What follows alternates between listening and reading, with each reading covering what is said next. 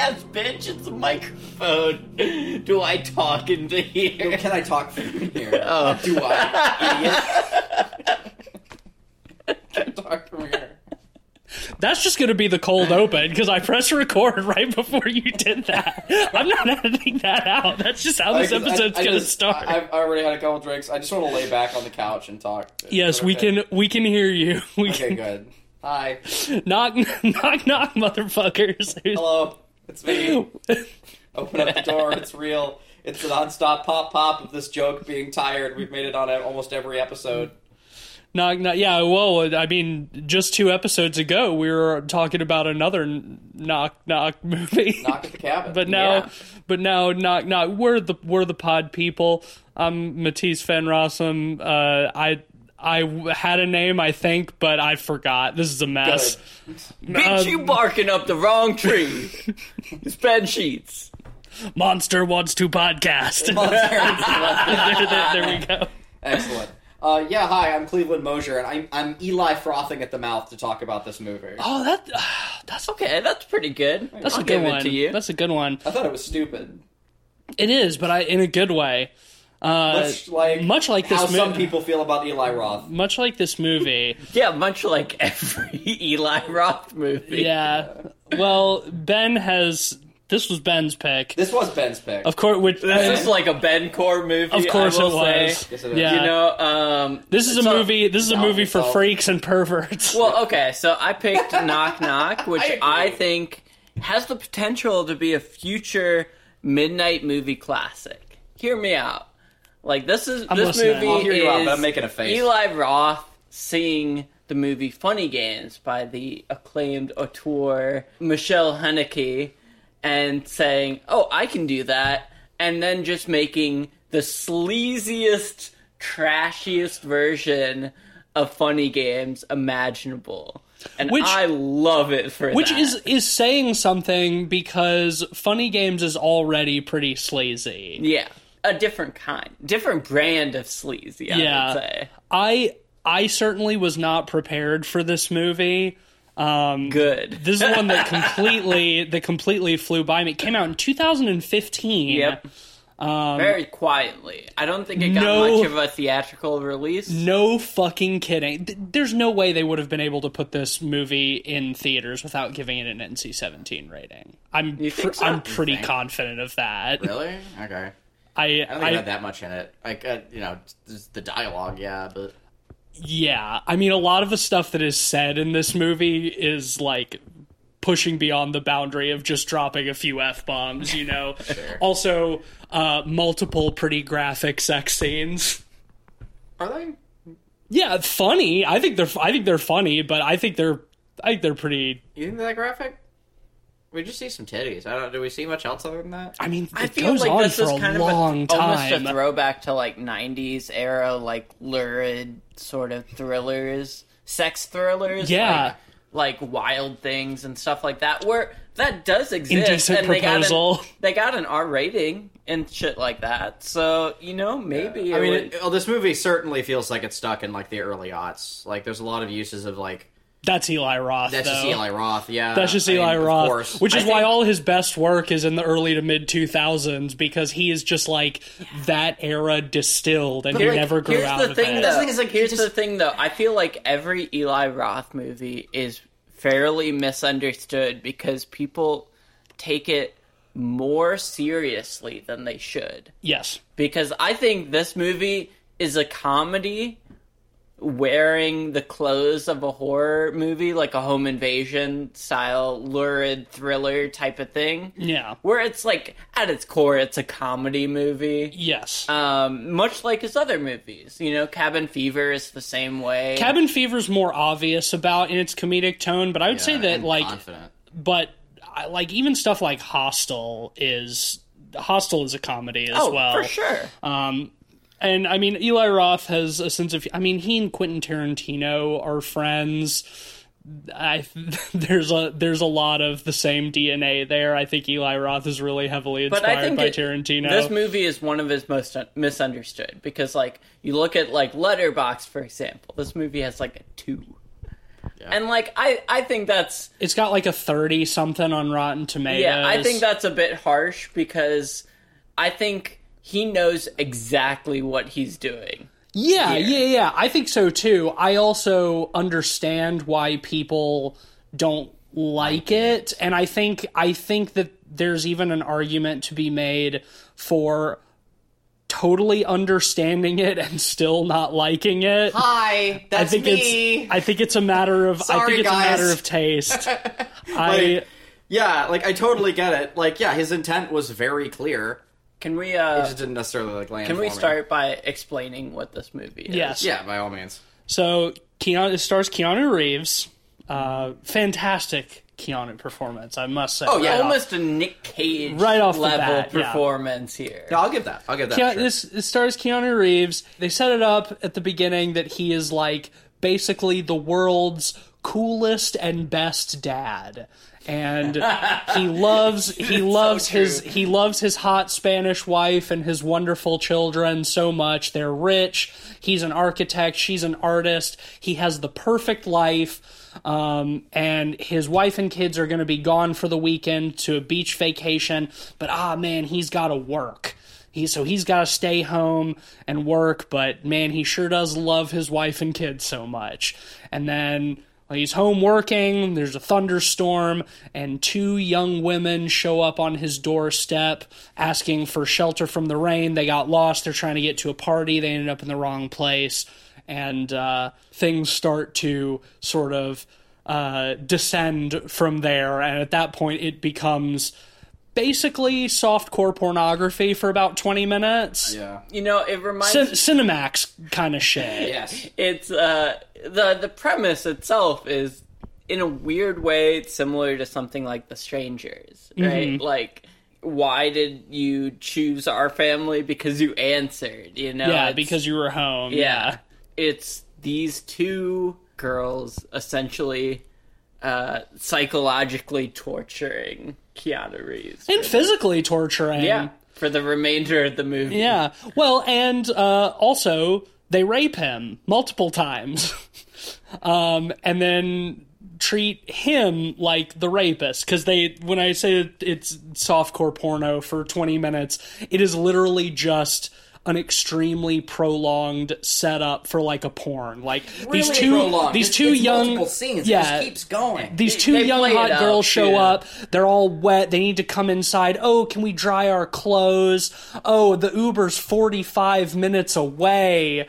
Oh, you're a DJ? That's so cool. We're flight attendants, and we love having threesomes. And just like, it just goes on and on and on. And it's like, oh, the Uber shows up. Girls, your clothes are dry. They're naked in the bathroom, having getting all soapy and sudsy. Did you guys not feel... Sorry, it'd be a bummer, but, like, did you guys not feel like it was just, like, constantly like, hey, do you get the bit? For, like, multiple scenes, and we're just, like, there. Just It goes like, on- yeah, it goes I on- get the bit. it goes on a little too You're just long. doing the same bit over and over. I think and on it- top of that, like, it comes... Sorry, I didn't like the movie. Like, it comes after, like, a pretty long period of introducing him and his family, where it's also set up. So, like, this movie essentially has, like, two setups, where, like, it's like, yeah, I get the joke. Like, he loves his family. And it was funny at first. Like, the stuff with his, like, the big pictures on the wall. Oh my god, these huge, high Those are glossy, full color photographs of him and his family. So many of them. Just all Yeah, over the house. It's an orgy of it. Like, it's clearly, like, it's done, you know, tongue-in-cheek. There's intent there. Like, obviously, it's like, no one would actually have that many photos that size in their house. It's corny. It's yeah. cartoon. It's And- caricature of, like, perfect family. Yeah, and that's funny, but that keeps being the joke. I don't know, like, Cabin Fever, like, it's pretty constantly mixing it up, at least. You know, like... that. Cabin Fever's zanier. Yeah, it's definitely zanier. And here, before, like, there's any real, like, action... And I mean, like, action just in, like, things happening, right? We have to sit through two setups. Like, you've got the family set up, and then these characters coming in, and, like, before they do anything with him. And it's like... it's like 20 fucking minutes of just like them doing the same softcore porn bit, and it's like I got it, it was funny, but it's now a little, it's not funny anymore by the end of it to me. It's a little bit too long, I think. I think the family setup at the beginning is fine. I think that goes on for as long as it needs to. Well, I thought it was fine going through it, but then we get to the second setup. Well, I mean, like, okay, you have to set up these two. Necessity. You have to spend time setting up these antagonists. I agree. I don't think it has to take as much time. You were talking about The Strangers a minute ago, a more serious film that requires you to be more invested in the movie because it's not tongue in cheek, and The Strangers has a much shorter setup. Yeah, but also the villains are not characters; they're masked killers. Yeah. There's nothing to characterize them. That's why they are the strangers, right? We don't see their faces. The antagonists, these two young girls, are characters that have to be established. I agree it goes on for too long. And we should say what are their that characters, the two girls, Belle and Genesis. Yeah. One of them played by Ana de Armas in an early role by her. I think she's great in this movie. She's hot in this movie. I think everybody's good in this movie. Yeah. I think all the performances are fantastic. Yeah. Yeah, I don't. The actors aren't the problem that I had in this film for sure. Like, I think they're all great, and largely well enough used too. I think. Yeah. My problems are mostly with the script and pacing. Yeah, I think my biggest problem with the pacing is the introduction of the two girls. I think you said a second ago their characters. Like, you have to set up their characters, but what in that scene is setting up their characters, right? It was mostly just the flirting stuff. We got that they were flirting. We as soon as the door opened, we knew that. So it's not really setting up their characters either. I think they subtly set some of that stuff up, like how Genesis is a little more dominant, while Belle is kind of more flirty, kind of daddy type of stuff. The daddy issues and stuff. Yeah. I think it does. I think it does gently set that stuff up for it to be brought way over the top later in the movie.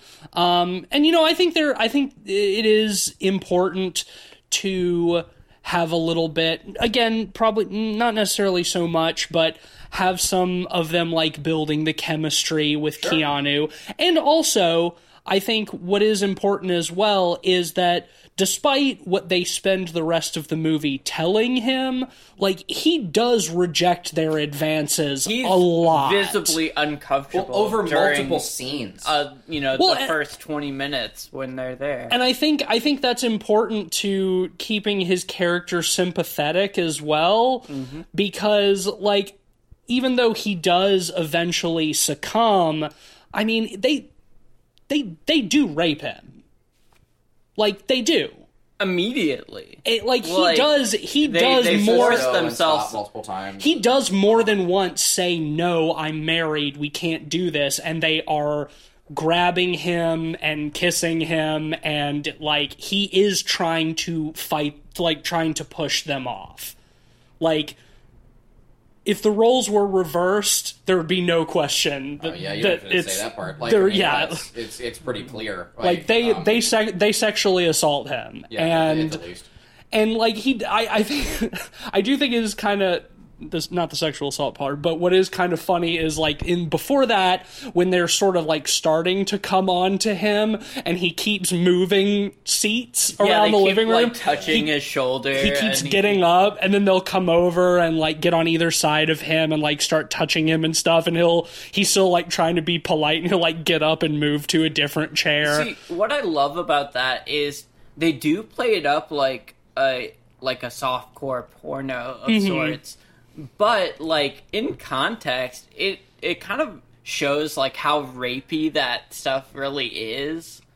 Of, being aggressively forward, And, it's easy to just say, oh, hey, it's softcore. But, that's really creepy, sleazy stuff when you think about it. I mean, yeah, I don't think anybody's ever gonna say that, porn narratives are particularly progressive. I don't think that's that deep. And frankly, too, what does the movie do with that topic? cool. It brought it up. I'm with it. But I don't really know. I don't mean, get too much out of like the punchline there. I think there is. I think it depends on how you look at it. I think there is kind of this perception, or the more common perception would be like, oh yeah, this is any guy's dream, right? Like two hot young babes show up at his house and they're flight attendants, and so they're gonna be gone and his wife's out of town, and oh, their clothes are wet. Can we take our clothes off and put them in the dryer and wear your nice comfy robes? Like, it is like setting it up as like a male fantasy. Well, and then how it goes from that to a nightmare, like, very, very quickly. Yeah, and I think much like Funny Games. And, like, Funny Games, its whole thing is, like, horror as a genre is exploitative because it's reveling in other people's violence and misery. Like, this movie is taking that idea and, like, putting it to, like, sleaziness in a different way. Yeah, where like it has the same kind of core like ideas of like taking this like, oh, this is the male fantasy, and being like, oh, that's kind of fucked up when you think about it. It's not as I wouldn't say that much it's dumber. Yeah, it's much clumsier than Funny Games. For sure, for sure. The ethos is there, though, for sure. I'm not disagreeing with you on that. So after they sleep together, things start falling apart pretty quickly. He wakes up the next morning and is like, oh man, I cheated on my wife last night. Oh damn. He thinks they're gone, goes into the kitchen, and they have made themselves fully at home. They've just immediately made the biggest breakfast mess. Yeah, huge breakfast mess. They're fucking one of the girls pancakes. Is like slamming the syrup, which I drinking it straight from the bottle. Funny. Yeah. And he just cannot get them to leave. One of the girls, like one of the girls is like eating out of the dog bowl, like on the table and shit. And they're just like, yeah, there's like mess and food everywhere. Yeah, I like the dog in this movie. Yeah, Monkey, good little French bulldog. Is that what that is? I think so. I'm a fan of animals being named other animal names. Yeah. Being the owner of a dog named Piglet myself. Yeah, exactly. A little dog named Monkey is good. Yeah, very good. But nothing bad happens to the dog in this movie either. No. Yeah. I mean, they leave with him. They steal him. They're not going to look after that dog. Yeah, but then the movie ends after that. Yeah, it does just kind of end. You're right. The narrative, the story is over. Yeah. It's not real life. Damn, movies aren't real life. As hard as it may be to believe sometimes. I don't know, man. That sounds wrong to me. And as some men might like to fancifully dream of two hot women showing up on his doorstep at night. It was all a dream. But it was not a dream. It was all a dream. I do think it's funny that Nintendo. At one point Genesis writes on the mirror, "It was not a dream," in lipstick. But then later she's wearing a shirt that says it was all a dream. Which one is it? I thought it was trite. Was it all a dream or was it not a dream? I got kind of mad when I saw that shirt. I didn't think it was funny. I mean, I think it's funny in the sense that it's fucking tacky. Yeah. Like when they start like drawing shit and doing like crude graffiti on all of the pictures and shit in the house, you're like, it's so dumb. It's like, yes, it's fucking adolescent humor. Yeah. They write on the kids' picture something like, your dad has AIDS now or something. It's like, it's just the most stupidest, most fucking juvenile humor, but like, that's the point. You're watching an Eli Roth movie. It's obviously gonna be juvenile and like dumb. Yes, you just have to accept that. Eli Roth forever has a 15-year-old boy's sense of humor. The thing is, like, that's great. Honestly, like, good, go Eli Roth. And you know what? I mean, I don't know about that. Maybe not. Maybe that's a little far. But anyway, like, I'm with that all. If anything, my biggest complaint was just like, I found the first half and into the second part, like, kind of boring. I felt like it didn't go far enough with all, like, the immature, like, silly shit. Like, they draw on the fucking portraits, okay? Like, they draw dicks on things. That's kind of funny. What else you got? I think... And that's it. Keanu Reeves' performance saves a lot of that, and 2, it helps that, like, things escalate so much in the second half. The fact that it needs saving at all, but yeah, like, I see where you're coming from, and I do agree. Like, Keanu Reeves' performance is and I mean, in a couple perfect pick. You couldn't have picked someone better. For in a couple of particular scenes towards the end of the movie, like, it goes so off the fucking rails, over the top, off the fucking rails. Holy shit! That, like, I'm kind of glad that it was made. It feels weird to say more restrained earlier, but, like, kinda. There's some restraint in the context of the film, because it does just like hit the fan in a couple of, like, really crazy scenes. Yeah. Well, I think Eli Roth is bad at restraint. Then that's what I think. I would agree. I mean, but like, and I think he should have just like.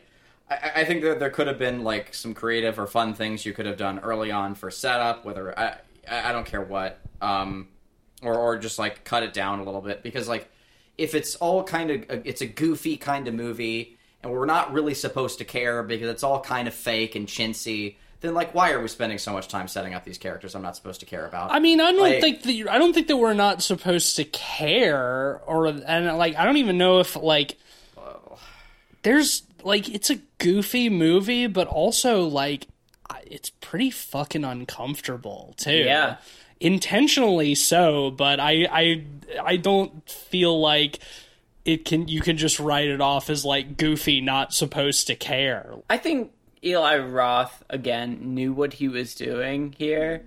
Like, it's supposed to be campy on one, level, but at the same time, like, you need a certain level of character development and, like, dwelling on the characters to make it feel, like, truly sadistic. Yeah. Which kind of is the core of this film. Well, I guess, like, for me, like, the other reasons I kind of got that sense of, like, not really caring was, like, some of, like, the filmmaking moments as well, where, I mean, one, again, like, kind of decorating the house like that, making it such a cartoon of a thing is like, okay, well, this is very silly and, fake or whatever, which is fine. I'm here for that.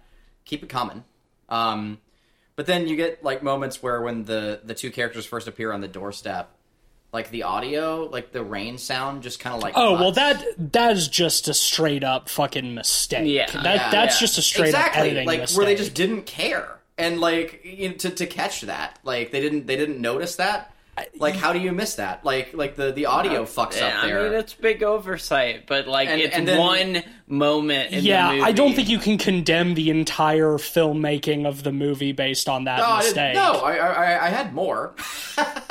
Like, I wasn't about to, but, like, my point is that, like, there's a number of moments like that. Not the one. No, but I mean, what other moments honestly, like that? Cleveland, I think you're looking at this movie from the wrong perspective. Like, look at this movie from, like, the Room perspective. Like, a perspective of pure, like, camp. Tommy Wiseau, like, notoriously didn't know what he was doing. Same with Troll 2, same with other, like, Neil Breen. Like, those guys are divas that think they're making good work. Like, this is a tired conversation. Is pure camp, and, like, I think the thing is with it, like, you can't dwell too much on the specific, like, details too much, because, like, at its core, it's supposed to be a campy ride where, like, it knows what it's doing. While it's not direct in the wink, wink, nudge, nudge, which I kind of prefer. I mean, me too. Like, it does, like, it does play it self-awareness. It does, yeah. It does play it seriously. I mean, I'll split the difference here. Like, I agree with Cleveland that it, like, I don't think it goes nearly far enough in the direction of something like The Room or Troll 2, just, like, absolute disasters that are made with complete sincerity. Because, one, there is a large degree of self-awareness here that is just Eli Roth, but also, I don't think this is a badly made movie. Like, No, that's the thing. The example that Cleveland pointed out, that we all were looking at each other like, what the fuck, where they're on the doorstep talking to Keanu, and at one point the audio of the rain in the background just gets way higher. Like, not like it just cuts. Yeah. And like, that is a glaring editing mistake. Yeah, that's just an error. I truly do not know how that got into the final cut, but outside of that, like, I think the movie's pretty well made. I think it does a lot of, like, fun, like, filmic things. Like, the motif of, like, the camera taking the same route through the house multiple times in the movie and seeing, like, the gradual state that it's descending into throughout the course of the movie. Like, stuff like that. All the actors are really good. They're all taking it seriously.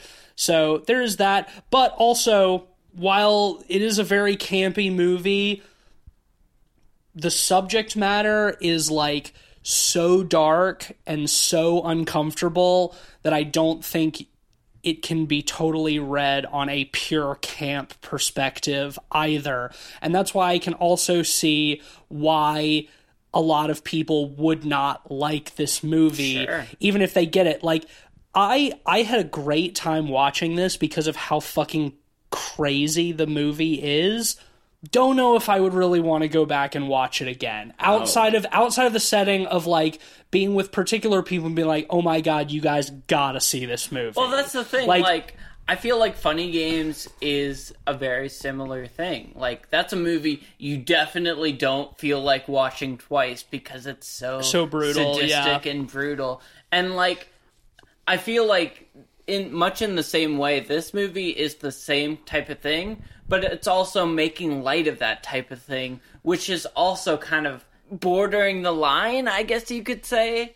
And, like, I could understand why people would find that offensive or not like that. Yeah, well, I mean, it's the kind of stuff, it's like, why are you trying to make light of it? You know, does it need... What we haven't mentioned, for people who have not seen this movie, a key component is the way that they sort of trap Keanu so he can't, like, call the police or anything, is they tell him, psych, we're actually 15 years old.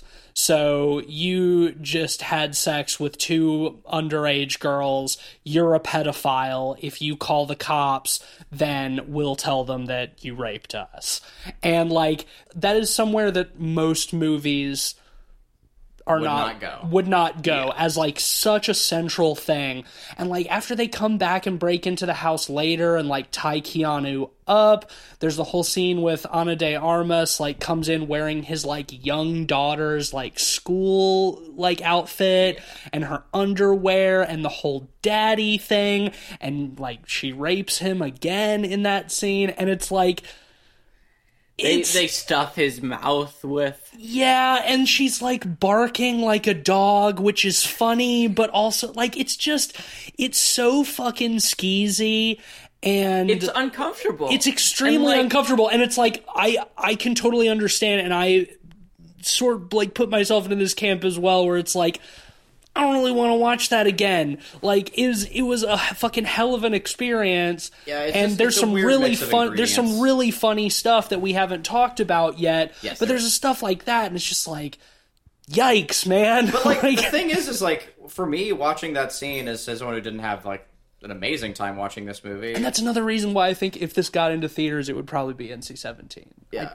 Yeah, that's fair. That's fair. For me, like, that scene was more just like, well, not really sold on a direction to go, right? Because, like, it's trying to kind of do both at the same time. It's trying to sort of juggle, like, discomfort and also comedy. And I was just sort of left somewhere in the middle. Like, I didn't really feel, like, that uncomfortable with the scene. Like, it is a subject matter that gets talked about a lot in a lot of circles. And, like, it is a heavy subject matter. And it is an uncomfortable issue. It's talked about, but, like, you don't see it on on film very often, No, which is, I but- think, kind of the whole is But kind it of the gets point. talked about in film a lot, and like it is a subject matter that is broached a lot in film. Right, Like, but a always lot. very seriously. And like Ben pointed out, like this is obviously doing it half as a joke. Yeah.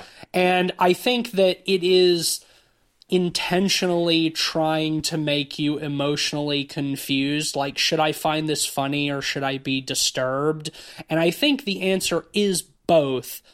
But I think that it's totally fair that the outcome of that is you don't really feel anything about it because you land in the middle. And I'm kind of the same way. Like, And, like, I honestly, find that's fine. Like I find here's the myself thing. I find myself oscillating like I'm between totally with it's you. funny and it's not. And like here's the thing too. I don't hold anything against this movie. I didn't have a good time watching it, but I don't think there's anything wrong with enjoying this movie or the fact that this movie exists. I think it's cool when directors try to combine, you know, different emotions and feelings and try and, you know, experiment with different ways to make us feel. That's why we watch movies. And I'll never discourage, like, you know, trying to mix different flavors together. Yeah. Right? Discomfort and comedy or whatever. Like awkward comedy is my fucking jam. I love Peep Show. I love all kinds of like like the stuff that goes like really hard into like the awkward shit.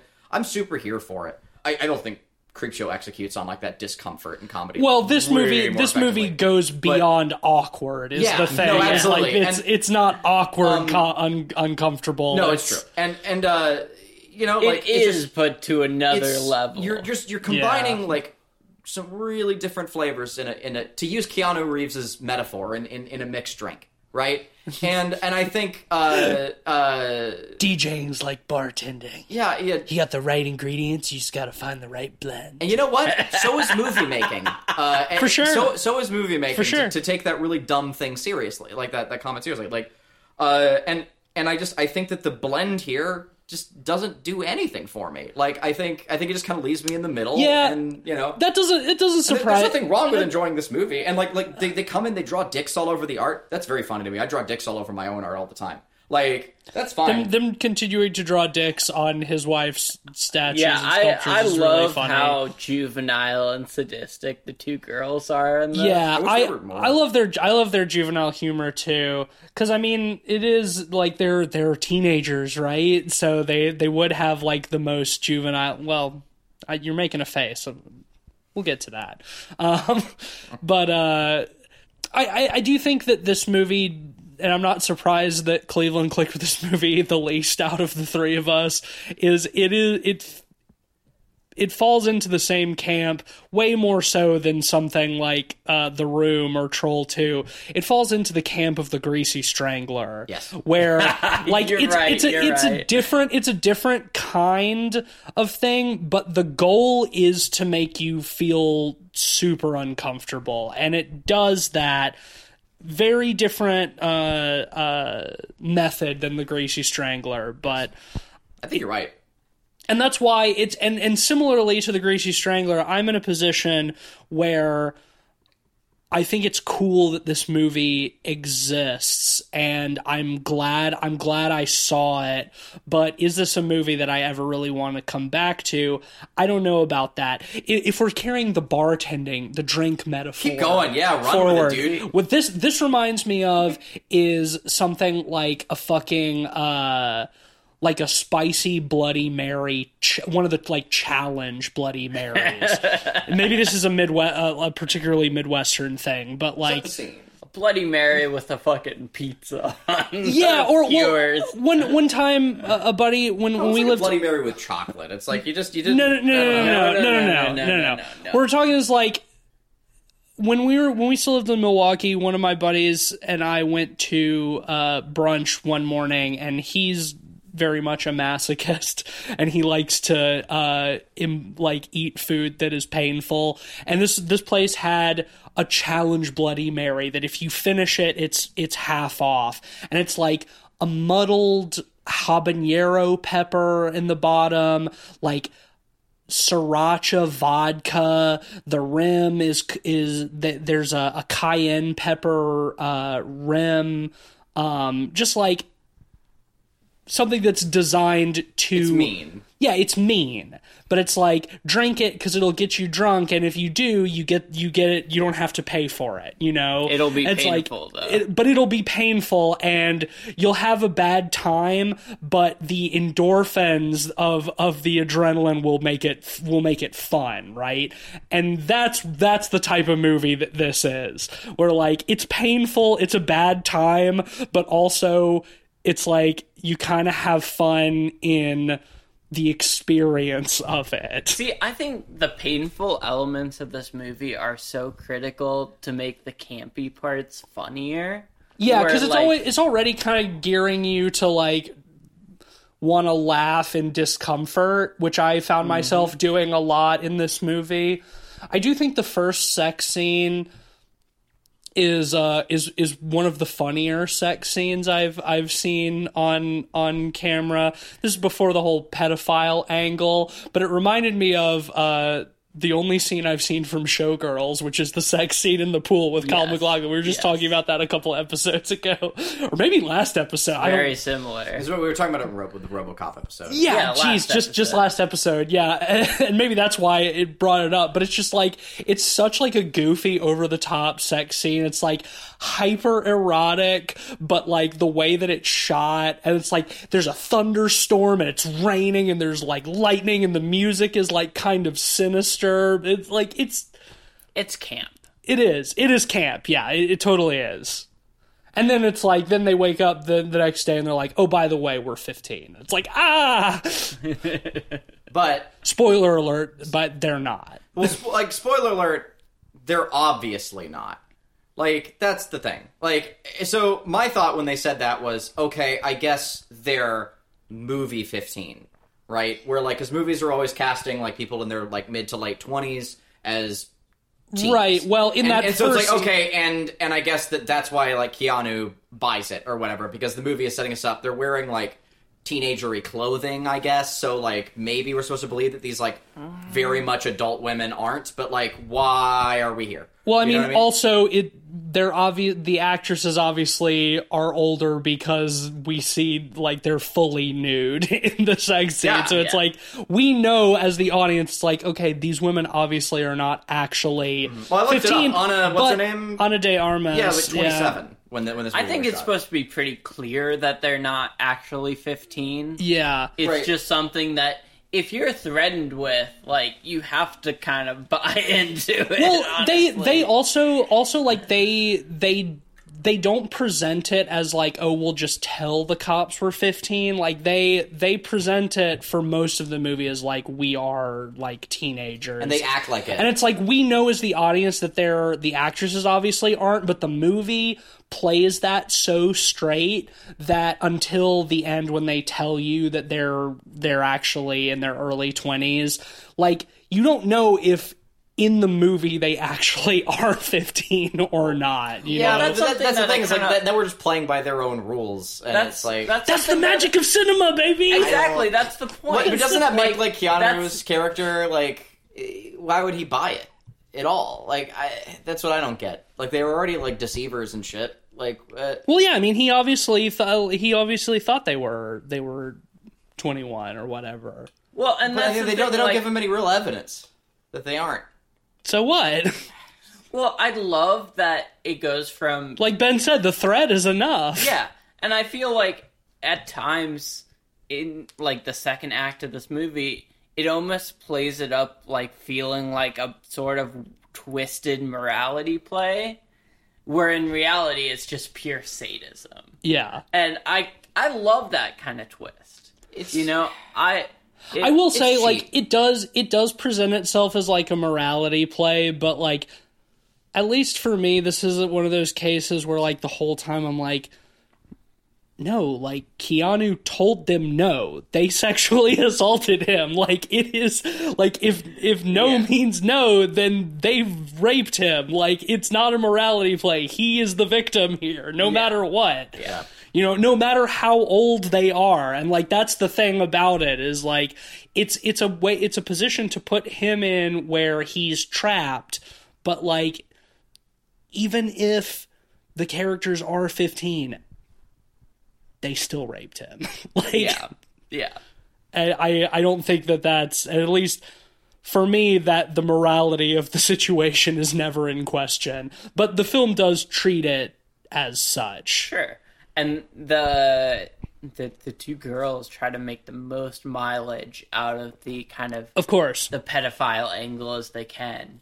You know, they say they're gonna pull a Chris Hansen, you know, to catch a predator, yeah. And then they have the whole game show scene, which I find very funny. Yeah. Where they have tied Keanu up and have put headphones on him, connected to his DJ set. It's the funniest way to torture him, honestly. Where it's playing, like, Merzbow as loud as possible. Just fucking pull steam in. Right, but, like, he's just wearing headphones where he could just shake his head forward and they would come off. That felt lazy. Like, it felt like almost funny lazy, but it didn't really land for me. Like, why didn't they just, like, tie the headphones around his head or something?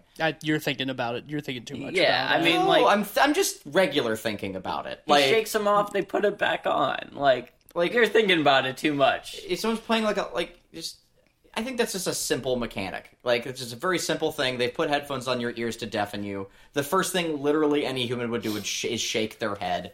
He doesn't have agency, though. He's tied up. Like, even if he does shake him off... He can shake his head. Like, they're gonna force it back on Come on, them. Cleveland. Like, they would put the headphones back on him. They would... Yeah, you sound like a CinemaSins They guy would... right now. This is a CinemaSins thing. what? No, this is not, this like... is one... This is a cinema... This is a CinemaSins thing. Like... Come on, man. He's, like Ben said, he's tied up. They would just put the headphones back on him. They have tortured him previously by... He's got a surgery scar on one of his shoulders. He's recently healing from surgery. Stabbed him with a fork till he passed out. Like, he's tied up. If he shakes his head... Yes, he could shake his head and the big DJ headphones would fall off. Yes. But then what? They'd tie him on his head and that'd be funny. Right? He's already tied up. It's funnier. Like, okay, so your problem with it is that they didn't turn it into a gag. yeah. Okay, that's Because fair. it's That's like fair a half enough. I gag guess. already. It's a half measure. Like take it to the nth degree. I mean, I think you just need more rope. There's plenty of budget for rope. It's a $10 million budget. I think the outta gag here. is Keanu who keeps yelling, "I'm gonna go deaf! No, my ears! Ah!" His reactions are very So funny. Well, I mean, this scene leads into the hands down the best part of the movie. Even got Cleveland laughing. Yeah. Is Keanu's freak out. His Well, monologue is before that, the other guy comes. The art appraiser comes, which is a very funny scene, too. That is funny, yeah. They set him up early in the movie. He works with Keanu's wife, and he's coming to pick up her latest statue. Like an art dealer. Yeah, he's taking it to the gallery. She's having a show, and so he shows up while they're like torturing him, and they hide him. Like, oh, we're Keanu's nieces or whatever. We're here shooting a music video, And they go out to the back, and the statue in the back is obviously vandalized. Like, yes, it's covered in tarp. They've graffitied the hell out of it. I love it because they draw some dicks on it earlier in the movie, and after Keanu takes them and drops them off somewhere the first time. Yeah, there's a whole scene later. where he after he quote convinces them to leave, and he gets all mad. He says, "I'll take you wherever you want, whatever." He takes them home or somewhere. And we have a whole scene of that where he drives them off there and he drops them off and he comes back and he thinks everything is fine. And during that whole bit, we're just watching the events happen. There's nothing funny happening. And then, sure enough, he gets back up at some point, and they come up behind him and they knock him out. And it's okay, so that was just a waste of our time? It's not really a subversion. They could have done that at any time. It's not a subversion, but it's just a waste. It's a waste of screen time. It's so Keanu feels like he's safe. He feels like, oh man, I had a real fucking shitty night. I got into a bad position, but I mean I think it's worth it for gags like. During that whole time, we see him meticulously cleaning the penises that they drew off of his wife's sculpture. Yeah, and then later, when we see good. it later, they've taken the time to re-graffiti it. I think that's a funny Yeah, I think that's that a funny is very gag. funny. I think it's a funny gag.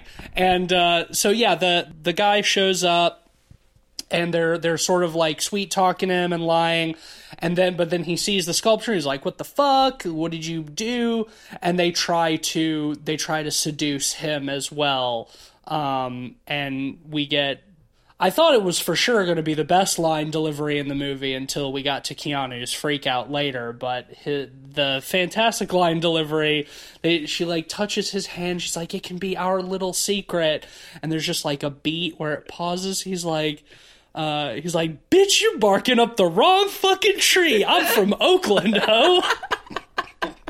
That shit was funny. It's so funny. Good. It's so funny.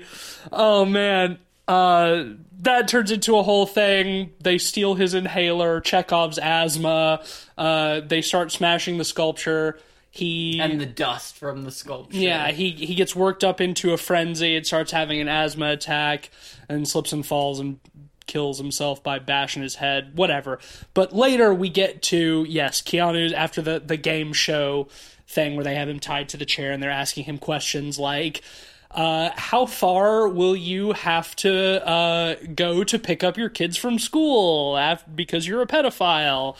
And the last question is like, what do you think is the best punishment for the crime of pedophilia? It's like going to prison and being raped every day, castration, or death. And they're like, the answer's death, so we're gonna kill you at sunrise. And that leads to Keanu just having a complete and total meltdown. Not even gonna try to do it justice of trying to describe what it is. I'm just gonna put in a full clip of that audio. Yeah, it's very funny. Right here. Death? Death? You're gonna kill me. You're gonna fucking kill me. Why? Why? Because I fucked you? You fucked me. You fucked me. You came to my house. You came to me. I got you a car. I brought you your clothes. You took a fucking bubble bath. You wanted it. You wanted it. You came out to me. What was I supposed to do? You sucked my cock. You both fucking sucked my cock. It was free pizza. Free fucking pizza. It just shows up at my fucking door. What am I supposed to do? We're flight attendants. Come on, fuck us. No one will know. Come on, fuck us. Oh, twosomes, threesomes. It doesn't matter. Starfish, husbands. You don't give a fuck. You'll just fuck anything. You just fuck anything. Well, you lied to me. I tried to help you. I let you in. I was a good guy. I'm a good father. And you just fucking fucked me? What? Now you're gonna kill me? You're gonna kill me? Why? Why? You fucked me? What the fuck? Fuck, this is fucking insane! So... incredible. It's great. It's great. Just truly special. Like, one of my, like, regardless how I feel about the rest of this movie, like, truly one of my favorite on-screen moments in a film that I've seen in a very, very long time. It's Keanu Reeves at his most deranged. He's like channeling like most deranged of Nick Cage. Yeah, you compared it to a Nick Cage performance earlier, and it really is. And what's great about that is, and honestly, Keanu's performance in this whole movie is, I feel like we really get to see a side of Keanu that we don't typically see in a lot of his other roles. Yeah. You know, with stuff like The Matrix and John Wick, you know, he's very cool and quiet and sort of soft-spoken and very serious, you know.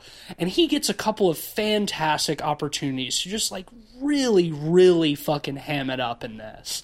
And I think that that's the best thing about this movie, is an opportunity for Keanu to, like, really let it out. Be weird. See, and here's the thing about Keanu. I think unlike Nick Cage, I personally don't think Keanu is that great of an actor. But I don't either. What he lacks in acting skill, he makes up for in charisma. And 100%. presence. Yeah. You know, and like the charisma comes out in this movie. It took me a long time to get to that point with Keanu, but that is one of the things I really appreciate about him, because I agree with you. I don't think he's a very good actor. I don't think he's ever been a very good actor. I think he's a great, like, action actor. I think well, yeah, I think his charisma. And he's got great... He's great at being, like, serious and angry, and he's got great on-screen presence, and also he's just one of those people that, like, as a person, off camera...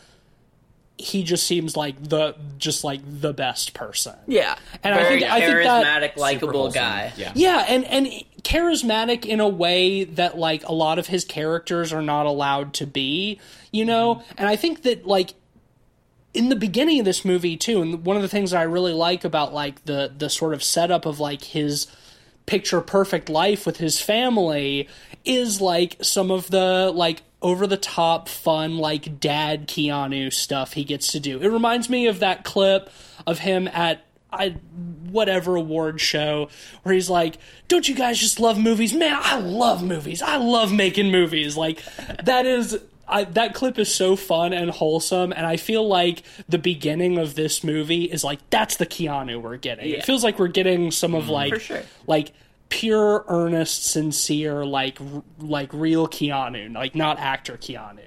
And then later you get the Nick Cage performance too. So it's like you really get it all. And Keanu was super well used in this movie.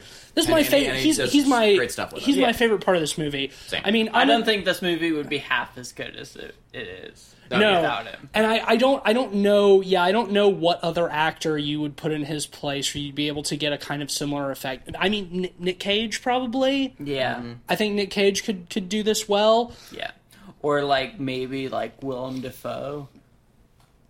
Yeah, maybe. He's a little too old. He's a little old for it. He's a little too old. I see that kind of same sort of presence. Yeah, I can see that. Manic energy at times. But yeah, man, Keanu's great in this movie. Like I said earlier, everybody's great in this movie. Ana de Armas is really good. I gotta look up that other actress's name. It's Lorenza Izzo. Yeah. Who plays Genesis. She's really good too. The two of them are incredible. Really, really good. And sort of in contrast to Keanu, I think their performances are both genuinely good. Keanu is sort of like Nick Cage. It ends up being good by fun, but just by sheer force of his presence. Yeah, and like I think on my first viewing of this, and part of the reason I picked this movie for the podcast is it separates itself from like general bad movies because it is very off the rails and memorable in like a much different way than typical bad movies. I mean, I don't think this movie, like, whether you like this movie or not, I don't think this movie is really a bad movie. I think the reason that it has such a low score on everything is because it makes people uncomfortable. Yeah. I think that's what it is. Let me ask you a question, I also think, again, they don't introduce really any stakes until like halfway into the film. So I think a lot of people would have been bored, like myself. There's a lot of build-up. When did you first see this movie, Ben? About 6 months ago. Oh, recently. I saw it and was like, immediately, I gotta pick this up on the podcast. Because, like, this is a movie I feel like needs to be talked about. Because it's so weird and uncomfortable, but also very funny and campy and kind of midnight movie-esque. The reason I asked when you first saw this is because it came out in 2015, which would have been when we were in college, and at least when like the tables sort of start to turn like the next morning in this movie, it reminded me a lot of your senior thesis film in college. Yeah, and that's why I was wondering if you had seen this when it first came out and it was an inspiration for that. I hadn't, but I would have definitely taken influence from it. Yeah, I mean, it definitely goes in a different direction, but like your film was about like a family that just sort of like forces their way into this random guy's house and they just like live there now and he can't get them out. Yeah. Like That's the direction that I thought the movie was going before it turned into Funny Games. Like that, especially that scene where he goes into the kitchen and they're making breakfast and stuff, and like the one girl's like, "I haven't been home in 4 years," you know. I was like, oh, they just sort of like go find random guys, seduce them, and then just move into their house. Like I thought that's the direction that it was going. So that's why I asked. Yeah, they definitely play that up in a fun way. Yeah. I mean, it becomes not that pretty quickly, but I do like that kind of setup. I think that would have been a funny angle. The turning point for me in this movie, and the reason I picked it, was I got to the final scene of this movie where Keanu is rolled into a grave, you know. Into a grave in his backyard that they've dug for him, yeah. And they just bury him up to his neck. And his fucking reaction to that is one of the I've seen funniest gifs of it, performance. like him like up to his neck, like you know, screaming and stuff. It's like a Wicker Man level performance. I feel like it is kind of similar, not the bees sort of deal, but it goes on for way longer. Well, yeah, they reveal to him, it's like, no, we're not gonna kill you, you dumb fucking asshole, and also we're 22, you know. They turn it into a morality thing where they're like, you know, I like how they present it almost like it's like a curse.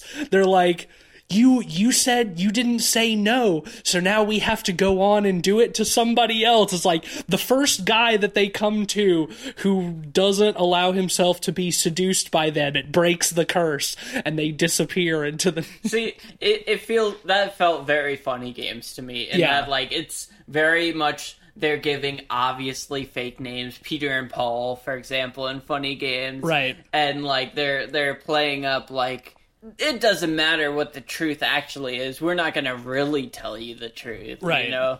Like, that, to me, just felt like, they're just fucking telling him whatever to torture him. Well, also, like, it's equally disingenuous because they're like, you still said yes. Every guy always says yes. No one has said no yet. It's like... But he did say no. He said no several times. You know? Yeah. He said he kept like trying to pull off their advances. Like he did say no.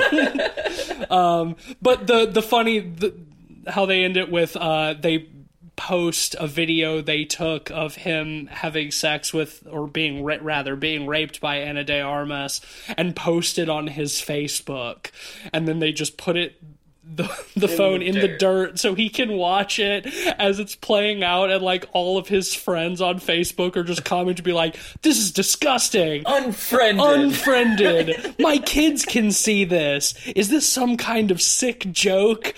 And it's so funny because at the bottom there's like 2 big buttons that are not on actual Facebook. There's like and delete, and he manages to worm one of his hands out of the dirt and reaches over to press delete and accidentally hits like, and it falls over. It's so fucking stupid, but it's such a good joke. It is. It's a really good joke. And honestly, I think the final joke of the film is pretty funny too, where like it does the same camera tracking shot that goes through the whole house, takes the same route. We see how vandalized it is. Wife and kids show up. They walk in, they see how destroyed the house is and what awful shape it is. And one of the kids just like, Dad had a party, huh? It just cuts to It's so good. Well, because they joke about at the beginning of the movie when they're the kids and the mom are going off. It's like, oh yeah, Dad's gonna have a big party tonight, and all of his friends are gonna come over, and they're gonna get drunk and stuff. And so they're joking about it. So they come home and they think that that's just actually what happened. The vandalism on all the portraits is really juvenile and hilarious. Like, disgusting. They draw like a Nazi armband on Keanu on one of them, and dicks aplenty. They also draw like tits on like his daughter, like his young daughter. Like it's vile, but it is really juvenile shit. And that's the thing, like, I feel like that matches the core of this movie. It's juvenile and mean-spirited and cruel. And also, like, even if they're not actually teenagers, like, 22-year-olds are fucking juvenile, too. 22-year-olds are still basically kids. I mean, there's just plenty of people out there who are just juvenile at any age, you know. Arrested Development. Yep. Mm-hmm. Yeah, and I think the cruelty of it, you know, is just super played up here. Yeah. And, you know, in that respect, I understand why people wouldn't like it, because this movie is very mean-spirited. Extremely. You know, very Cynical, cruel. Yeah. So what? Cynical, even. Cynical, I would say. totally. I think the ending is really... Because I love the bit where he misses the pressing the button and all that stuff, but, like, then they just leave, and that's it. They take the dog. And they take the dog, and... Yep. Off to do it to some other hapless schmuck. Else. Off they go. And it's like... I don't know, I felt like if they raped Keanu, if, like, all the rest of it, like, I would have gotten more entertainment. Because if they're going for the juvenile shit, they're trying to entertain, right? Like, I would have gotten more out of them getting some kind of comeuppance, you know, or something. Personally. I don't really want that, though. Like, I look at this in comparison to something like The Strangers again, where, like, The Strangers is pure violence, where this is more psychological torture. And, like, looking back on it, like, I think, like, this is, in a lot of ways, experientially worse than just being stabbed to death really quickly. Yeah. You know, like... Well, I mean, they've ruined his life. Yeah. Yeah, and... Like, there's no way his marriage survives this, you know? And his wife's getting custody of them kids. Yeah, and in that respect, I find it much more disturbing in a way, and, you know, cruel. But, like, his wife finds him, like, assumedly, like, buried in the dirt, still alive. Like, clearly, like, he didn't consent to that. Like, clearly he was, like, in a position where he got fucked over. He wouldn't destroy his own house. Like, it's really obvious that, like, he didn't do it. So, like, if his wife is, like, reasonable and rational, then she would understand that, like, oh, my husband has been a victim of these horrible events. Yeah. Because he was a victim of those horrible events, and it's all well, really obvious. I mean, it depends clear. on how much she believes what he says. Because, I mean, if she comes home, finds that, and sees on Facebook a video of him fucking another woman, and he's like, no, I didn't want to, actually. Like, even though that is the case... Like, she's probably not going to believe tied him. up in the That's video. partially why... Kink shit. You The never been tied up in bed, the Cleve? final... Well, on top of all the other things. I feel like that's why the final line hits more. Is because, like, if it's played as drunken debauchery, and, like, this ended with him, you know, buried up to his neck after a wild party. night of drunken debauchery, like, Yeah. it's way less justifiable.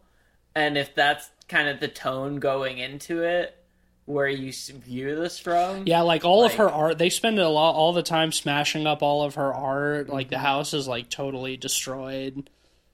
I will say the art is pretty funny, because... it's all very phallic. It's very Antonio Gaudi influence, because she's Spanish. Mm-hmm. But it is, like you said, very phallic, all of it. I like Just it. a lot of weird boner-looking things. There's this one, like, big, like, upside-down vase that just looks like a butt plug, and, like, he keeps trying to, like, when they're out of the room, like, bump into the shelf to get it to knock on the floor. We find out later, because that's where he keeps his gun, inside the butt plugs. The butt plug vase. Why? Who cares? Why? It's such a Don't weird think about fucking it. You're not supposed to think. Like, Yeah, I just thought it was fun. That's right. I'm not thinking funny. about it. I thought it was funny. Again, I think you're thinking about it too much. I guess the last thing I wanted to talk about very briefly is after her assistant dies, you know, from, you know, having an asthma attack and falling and dying. Smashing his they head. paper mache Oh yes, that was a pretty fun gag. They take the time to paper mache him and put him in the truck. Yeah, in his own truck. Yeah, they have like a back and forth. Like while they're putting him in the truck, they're like, do you think such and so and so is going to be able to get rid of this? And they're like, yeah, he's like a magician. He can make anything disappear. Yeah, that was weird to me. I didn't really get that. Yeah, it almost felt try like and justify some shit that didn't need to be justified. It almost felt like it was ADR'd in later, because I don't think in any of that you can really clearly see their mouths. It is the implication that they have like an accomplice who's like helping them who shows shows up and removes the bodies. The movie doesn't really work if there's also a dead body there, because like once again Keanu Reeves, that's just one more like that's the biggest flag indicating that. But Keanu Reeves, I would assume they stole that they drove away in the truck. They drove. Yeah. Show it. But like he, to me, it sure. I mean, you're not wrong, and this movie is a little sloppy on that. Yeah, it doesn't care. It's ultimately not. But I don't think that's the point of the movie. At the same time, like the point of the movie isn't to explain away all of this shit. Yeah. You said you had something else, Cleve? Yeah. Heel turn. I liked Knock at the Cabin more. That's my heel turn. That is surprising. Yeah, that is. I think that fucking classic John Batista delivered a pretty solid performance at Knock in the Cabin. I didn't like Knock in the Cabin very much, but there were some moments in that movie that I thought were kind of fun. You know what's aged on me all right? I think the dialogue in this movie is way better than Knock at the Cabin. Yeah, I agree. I think it's a much better written film. Yeah, I find that Knock in the Cabin was at least fake, bad, whatever, sincere, at least. I do think that Knock at the Cabin was trying. And I think that this was trying to be Tommy Wiseau, and I think that I find that, like, it's trying to be... So. You literally were saying Tommy Wiseau earlier, but, like, my point is... It's camp, but, like, it's not trying to be bad.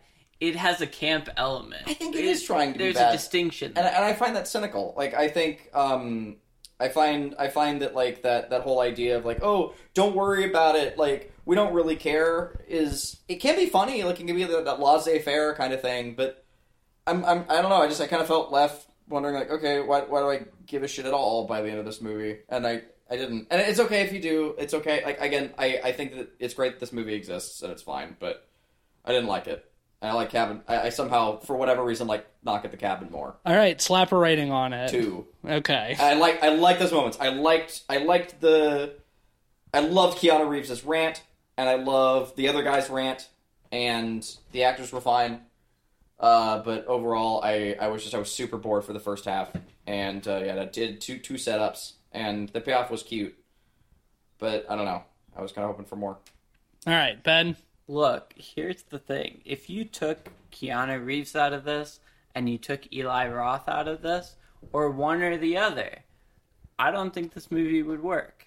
The fact that it's both of them is like the perfect storm to make this, like, for me, a camp classic. I feel like part of this movie almost requires like an understanding of stuff like funny games to really appreciate.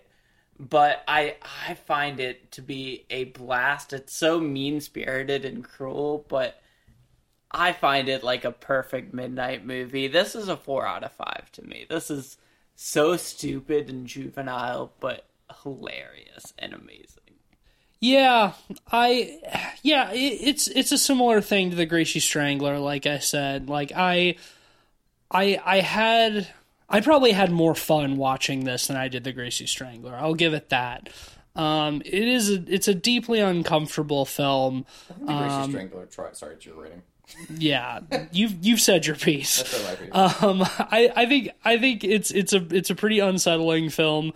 But like I do think that's the point. I think it's got pretty clear intent what it's trying to do.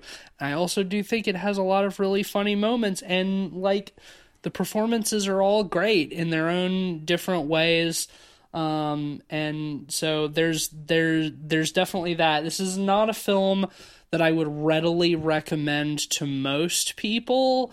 I think you have to kind of be willing to meet it on its own level. Yeah. And even so, you still might not enjoy it, but it was a fucking experience, man. And I think I had a good time. I think I'm gonna give it a 3.5 out of 5. Sure. Well, that gives Knock Knock an average of 3.2 out of 5. General recommendation with caveats. Yeah, I would say You could end up like Cleveland. Yeah, to me, there were when Ben picked this. I think it's in the podcast when Ben said, "Hey, we're going to do Knock Knock by Eli Yeah. Roth." You and I, Tease, were like, never heard of it. Didn't know Eli Roth did a movie in 2015. Yeah. And I looked up I was very curious, so I looked up like the budget versus the returns on this movie, and the budget was $10 million, and it made 6.3 at the box office. And to me, that all makes sense. I mean, I would have to know how many theaters it was in. I feel like there's no way this got. I like definitely didn't hear about this movie when it. Yeah, I feel like this got like a super limited theatrical I release. like Eli Roth. I probably would have seen this in the theaters if I knew about it. Yeah, I mean, hey, this one totally went under my radar. This one came out. Did this come out pre or post Green Inferno? Post Green Okay, this is after Green Inferno. Yeah. I feel like Green Inferno was a bit of a disaster. Yeah. In terms of it got a very wide release and kind of bombed critically and commercially. Yeah.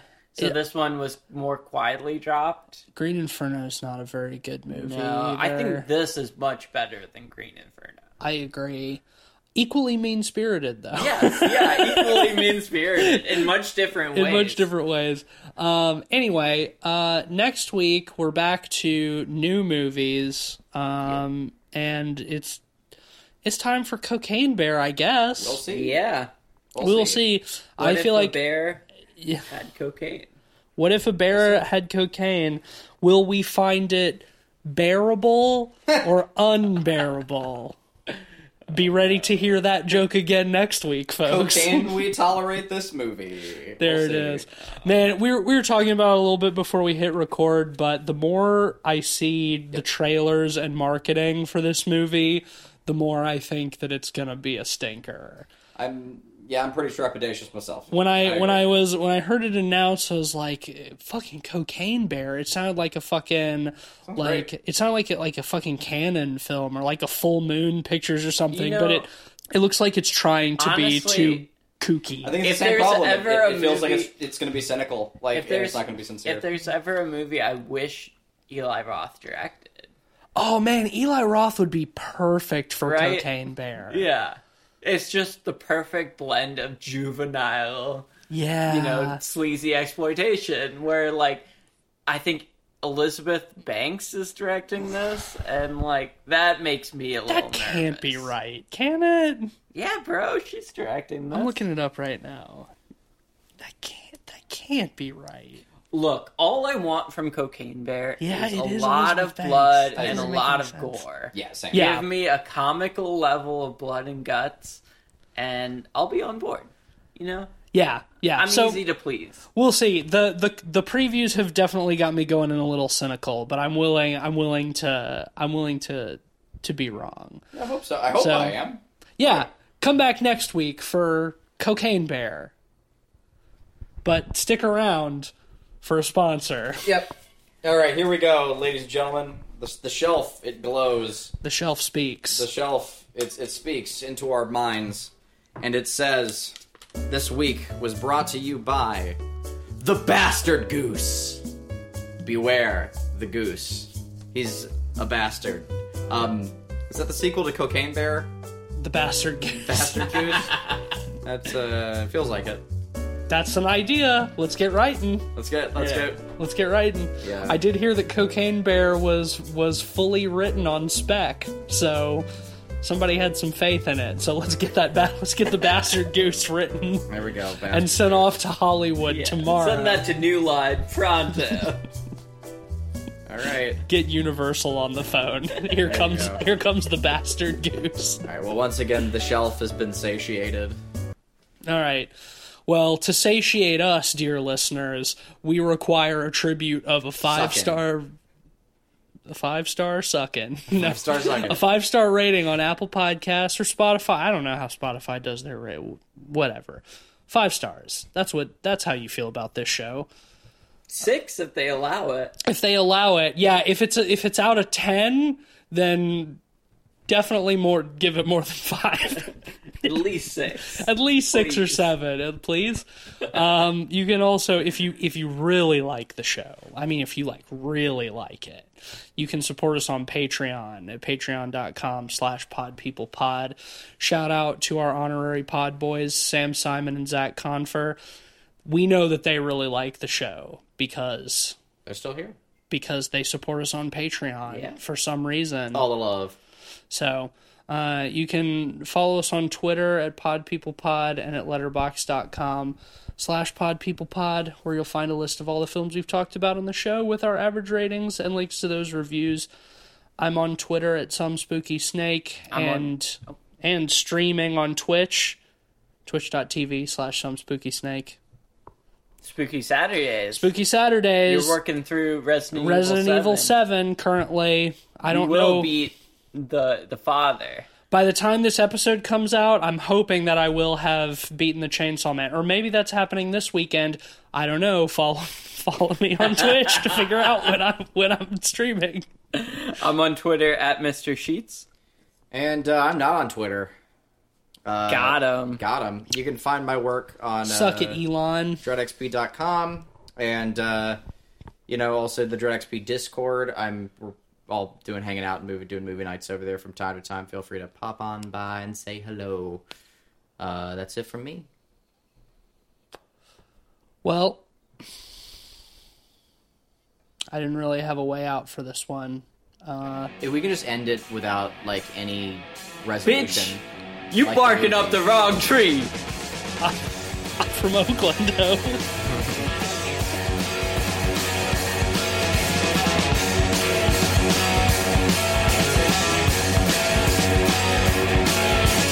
Teenage baby, you're a sweet young thing.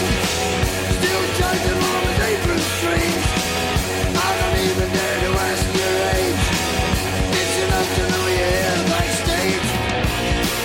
Your jailbait, and I just can't wait. Jailbait, baby, come on. Hey!